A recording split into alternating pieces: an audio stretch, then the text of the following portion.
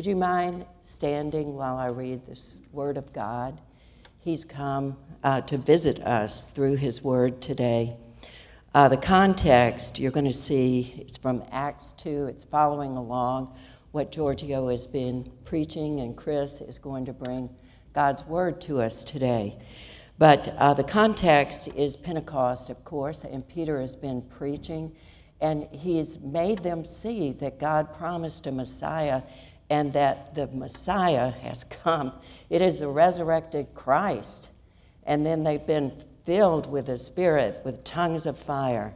And he's still preaching. That's what preachers do. They don't let up until they say, repent and be baptized. And so he's asked this crowd to do that, and 3,000 came to the Lord that day. And so this is what follows. Hear now God's word from Acts 2, verses 42 through 47. And they devoted themselves to the apostles' teaching and the fellowship, to the breaking of bread and the prayers. And awe came upon every soul, and many wonders and signs were being done through the apostles. And all who believed were together and had all things in common. And they were selling their possessions and belongings and distributing the proceeds to all as any had need. And day by day, attending the temple together and breaking bread in their homes, they received their food with glad and generous hearts, praising God and having favor with all the people. And the Lord added to their number day by day those who were being saved. This is the word of our Lord. Hey, good morning again. Good to see y'all. It's good to see the house full. I feel like the car broke down, like 2 years ago, and we've been fixing it, and now it's like starting to crank up again. It's really exciting. The car and this being the church.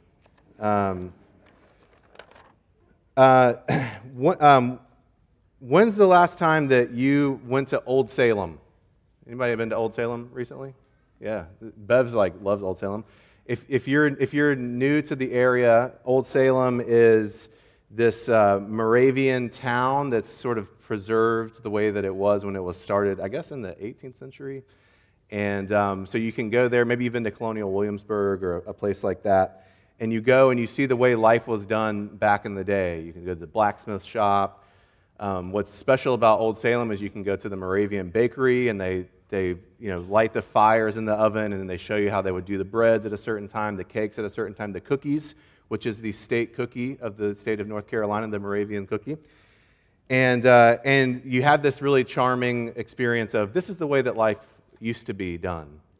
And without probably realizing it, when you go to something like Old Salem and you experience this old way of life, you're asking the question without really thinking that you're asking the question, would I rather live the life the way I live it currently, or would I rather go back and live life the way that they were living it back in the Old Salem days? And then you answer the question that you never even thought that you asked by getting in your car and driving to Food Lion or driving through Starbucks, something like that. Would you rather have your current way of life or this old way of life? And maybe that you're a person that likes to hear like data and polling and stuff like that.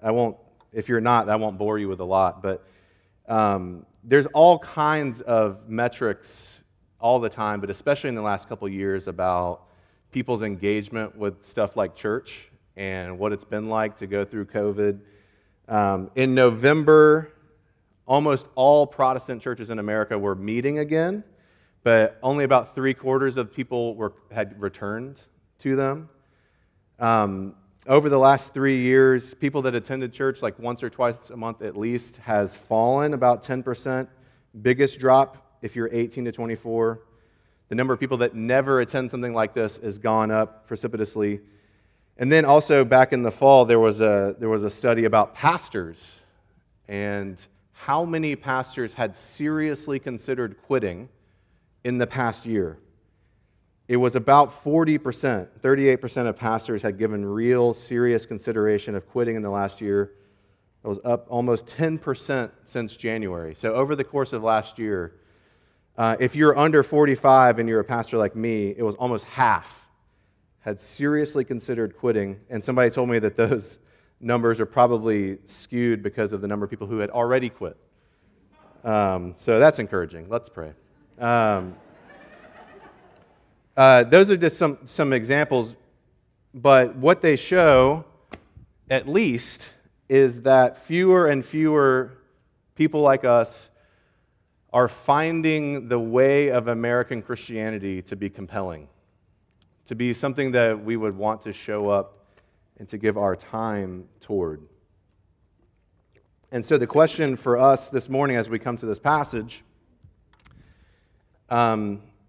is there something more compelling in the way that the church did life at first, more compelling than the way that we do life now? As Susan said, the people that followed Jesus right after his life and death and resurrection was about half the total number of people in this room. And then in one day, 3,000 people start following Jesus.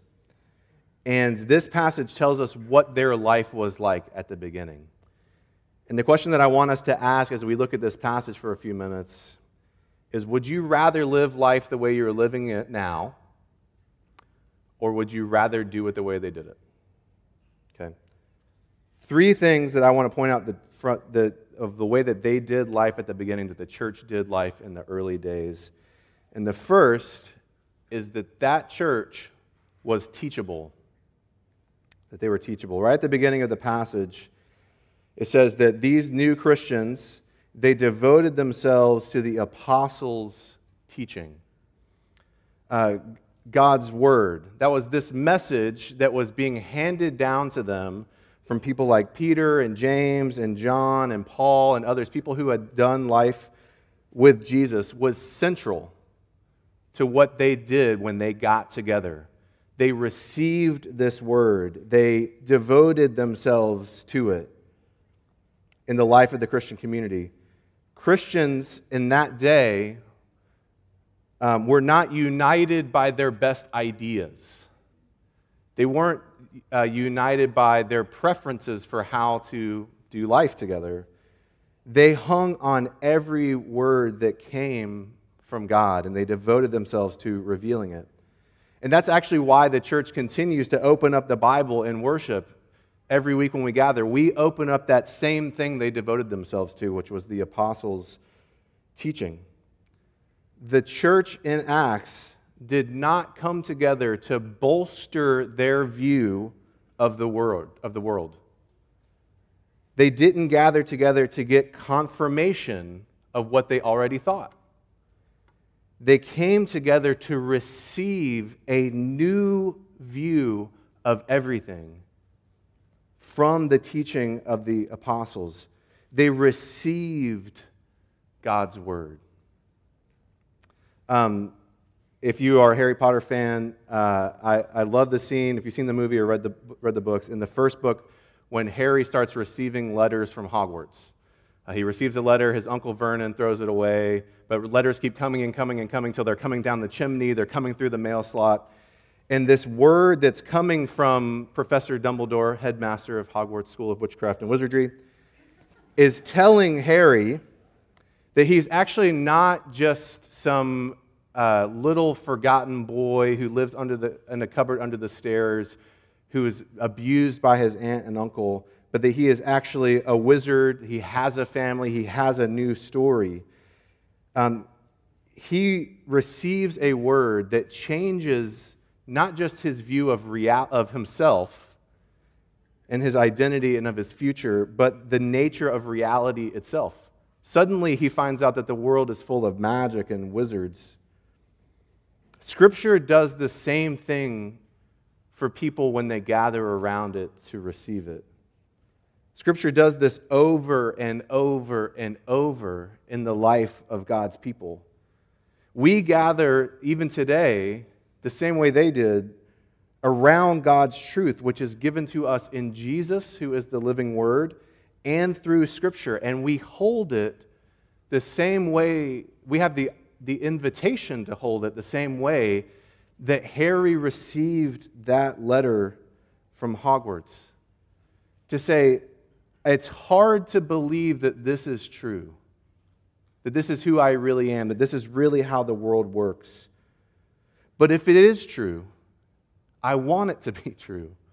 Because it means that God made the world, and that God is beautiful and good and glorious, and that He made you and me like Him.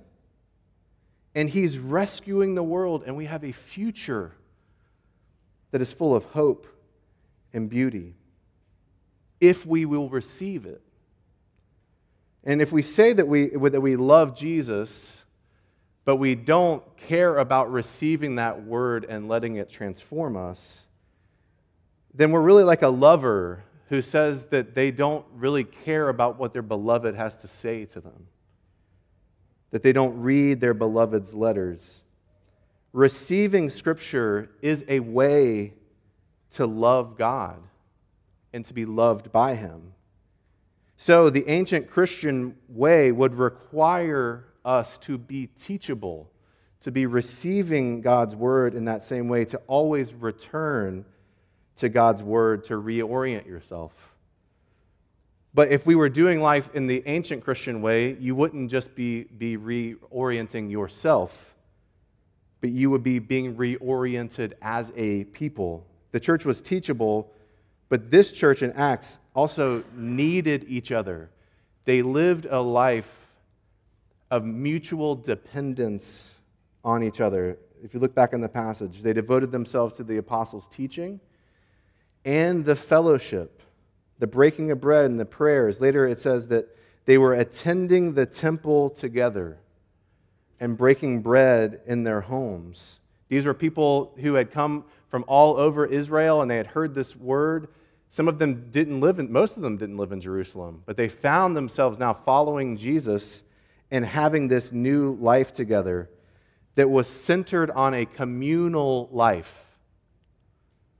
Christians were social, dependent on other people, and devoted to other people. They were not individuals gathered together, but a people. For these Christians, life with Jesus only made sense if they were with one another. That's why if you read the New Testament, like 80-something% of it makes absolutely no sense if you were just by yourself. It's written to a people. And immediately, the reflex of all these new believers, and many of whom were then homeless in this place, was to divest themselves of their belongings, of their wealth, of their possessions, in order to provide for the needs of others. If you look in verse 44 there, all who believed were together and had all things in common. They were selling their possessions and belongings and distributing the proceeds to all as any had need. Immediately, God's people, when they discover Jesus and receive this new life in Jesus, as these wonders and signs are being done by the apostles, immediately they become radically hospitable and merciful, giving up their stuff for those around them, and receiving from others, having the humility to receive wealth and possessions from others. In chapter 4 in Acts, it actually says, since they had everything in common, nobody had a need. Everyone had what they needed. And here's why this is good. This way of life is good news, especially if you're scared of other people, other people are the most terrifying thing that exists on the planet. Many of us are terribly lonely. Like really, really lonely. In despair of ever actually having meaningful connection with other people. And so we hide ourselves and we protect ourselves. But Jesus loves you enough to unite you not just to Himself, but to other human beings. You were created not just to want other people, but to need other people. That your life would not make sense with Jesus on your own. But it's not just good news because we're lonely. It's good news because when we come together, transformation actually happens. I read a story a few years ago about a guy named Derek Black, who, this is kind of a weird story, but his family, he came from a white supremacist family, white nationalist family, and his family had started this website, which, praise God, has been taken down since, called Stormfront, which was like the leading white nationalist website. And I don't know how weird your childhood was, what you did as a kid, but Derek Black, ran the kids page on Stormfront, which just goes to show that just because there's a kids page on a website doesn't mean that you want your kids necessarily to look at it, because this is the kids' white supremacy page. When he got to college, he was unsure of what to do because he had lived in his family and this way of seeing the world that was racist, anti-Semitic. But when he got to college, he actually was invited into a community of dinners from a group of Jewish students on campus. And these classmates invited him into these dinners, and over the course of months and years, walked him through the very difficult process of unlearning his ideology, which is crazy to think about for him and painful to think about for him, because his dad was quoted in this piece saying that he wished that he had never had a child if he'd known how painful it would be to see his child leave their ideology. But think about how painful it was for the community, for the Jewish community, to invite this person in who could not help but to dehumanize them again and again. But they walked him through transformation. More often than not, transformation happens in community and not in isolation. And this is where we are very different from our sisters and brothers in Acts doing life in Jerusalem. It's because we tend to think that transformation happens when we discover ourselves. But more often than not, transformation happens when we discover other people. Not when we find ourselves, but when we find others. Dietrich Bonhoeffer, who was killed, was a Christian pastor in Germany who was killed for standing against Hitler. He has a great book called Life Together. Highly recommend. It's short too, so that's why I recommend it. He says this: the Christian needs his brother solely because of Jesus Christ. The Christ in his own heart is weaker than the Christ in the word of his brother. His own heart is uncertain. His brother's is sure. And some of you guys have experienced that in community, that the Christ in your own heart feels weaker than the Christ in the word of your sister or brother. So the ancient Christian way would require you to live in dependence on others and to allow others to live in dependence on you. And so the question for us is, are you willing to hurt when your sister hurts? And are you willing to thrive when your brother thrives? Scary. Maybe easier to hop in the car and go through Starbucks than to make those Moravian cookies. But the last thing, and this is, I think, the most important, that this church in Acts practiced the magic of God's love. What they did when they were together is they practiced the magic of God's love. Again, through the passage, they broke bread together, the prayers, they went to the temple. Actually, when Luke writes that they committed themselves to the breaking of bread and the prayers, he's talking not just about eating together, but the sacraments that they shared together. The church was more than just a transforming community. It was a spiritual and magical community. You can tell by what they did. It says they committed themselves to prayer. This is what they believe. You may have prayed a lot. You may not pray a lot. You may not know what's going on. That's where I'm at with prayer. I'm like, I'm not even really sure what's supposed to be happening right now. That's real. I feel like I just found out in the last 6 months that I have an inner self that is deeper than my feelings and thoughts, and that's freaking me out. But true, thankfully. When they prayed, what they were believing and practicing was that God invited them into a real live dialogue with Him. That that's what God wanted. That God could speak and that God could hear. And that He loved to hear. That it fills God with joy to hear from His people. That's magic. And they also began to celebrate what we now call the sacraments, baptism and the Lord's Supper, which are these outward signs that they would practice together to help them understand what was going on inside their souls. And baptism, what they were celebrating is what we continue to celebrate, is that we are covered with the stench of our own judgmentalism and our pride, our gossip, our self-centeredness, our failure to love, that it clings to us and there's nothing that we can do to get it off of us. We smell it all the time. But that Jesus took all that onto Himself.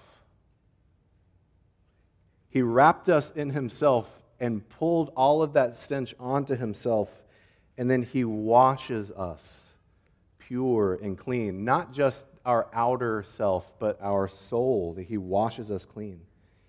And it's that washing that shows the world that we are His people. When someone is baptized, they are showing the world that Jesus washes us and puts His mark on us.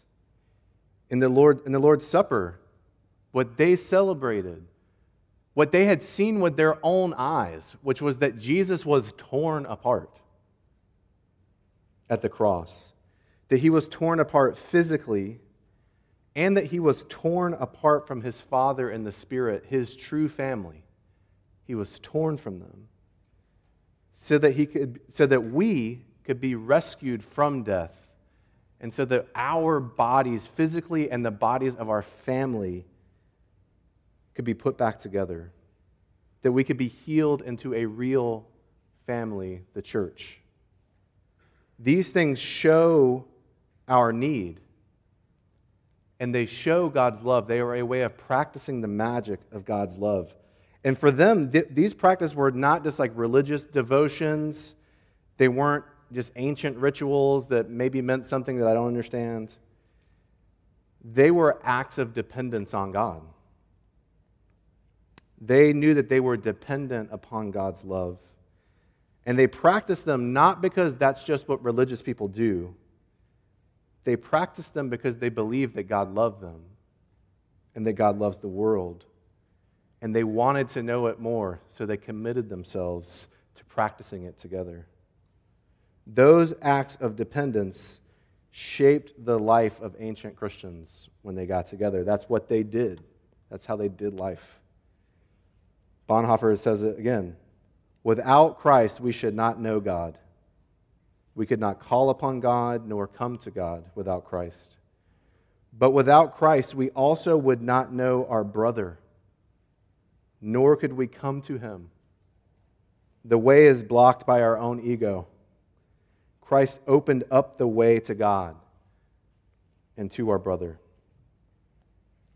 In the ancient church, forgiveness was freely given and received among believers because they constantly, again and again and again and again, reminded themselves that while they were yet sinners, Christ died for them. And that is true for us now. If we commit ourselves to the practice of learning it in our bodies, that Christ gave Himself for us, that we freely have Him and freely have one another. This is one of the most beautiful realities in the church, because sometimes your sister or brother in this body is your enemy. And we need something more than good intentions and good vibes to be reconciled to each other. And so what power do you have to have reconciled relationships that is better than what Jesus offers? that he was torn apart so that we could be put together. And so the question is before us, just like when you were eating those delicious cookies at Old Salem, is which life would you rather live? I love Encanto, and I've been very pleased that so many of the children within our church have told me how much they also love Encanto, which is a Disney movie. It's on Disney Plus, so you can go watch it. I will share my login credentials with you if you want to go watch it. It's got great music. But in Encanto, I won't give it away. It's like if you cared, you've probably already seen it. So anyway, but I want you to care. Okay, hear me saying I invite you to care about Encanto. But basically in the story of Encanto, there's a sacrifice of love that creates this magical home, La Casa de Madrigal. And it's this beautiful magical home that does all these magical things to care for the Madrigal family. And this magic empowers all the members of the family with gifts. Gifts of strength, gifts of hearing, gifts of healing, gifts of changing the weather, talking to animals, gifts of strength, of healing, of beauty. And the household cares for the family, and a family full of gifts cares for the good of their community. And that is a lot like how this ancient church worked. They would actually go on throughout the rest of the New Testament to talk about what this thing is, and they would say it's a household. It's a building being built together. It's a family. It's one body with many gifts that exist for the good of the world. And the question for us is, if you do long to live life the way they live it, is, are you willing to be kin with these people? Are you willing to receive from these people? Are you willing to practice the magic of God's love with these people? I grew up as an only child with a single mom, and so I do not say that lightly. I long and have always longed for brothers and sisters and a father. And what God is showing me, and I think invites each of us to see, is that one of the most beautiful ways that He wants to bless you and to show you His love is to make you part of His people. And the magic is real. Let's pray. Lord Jesus, I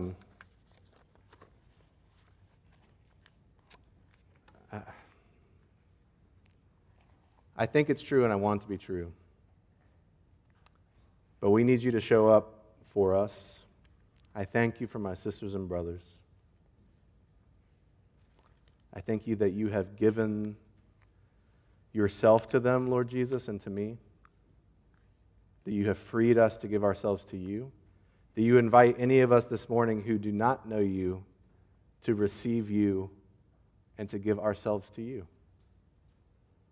And that you have given us to one another. So I pray that you would send your Spirit so that we wouldn't be afraid, but that we would believe in the magic of your love together. I pray in Jesus' name. Amen.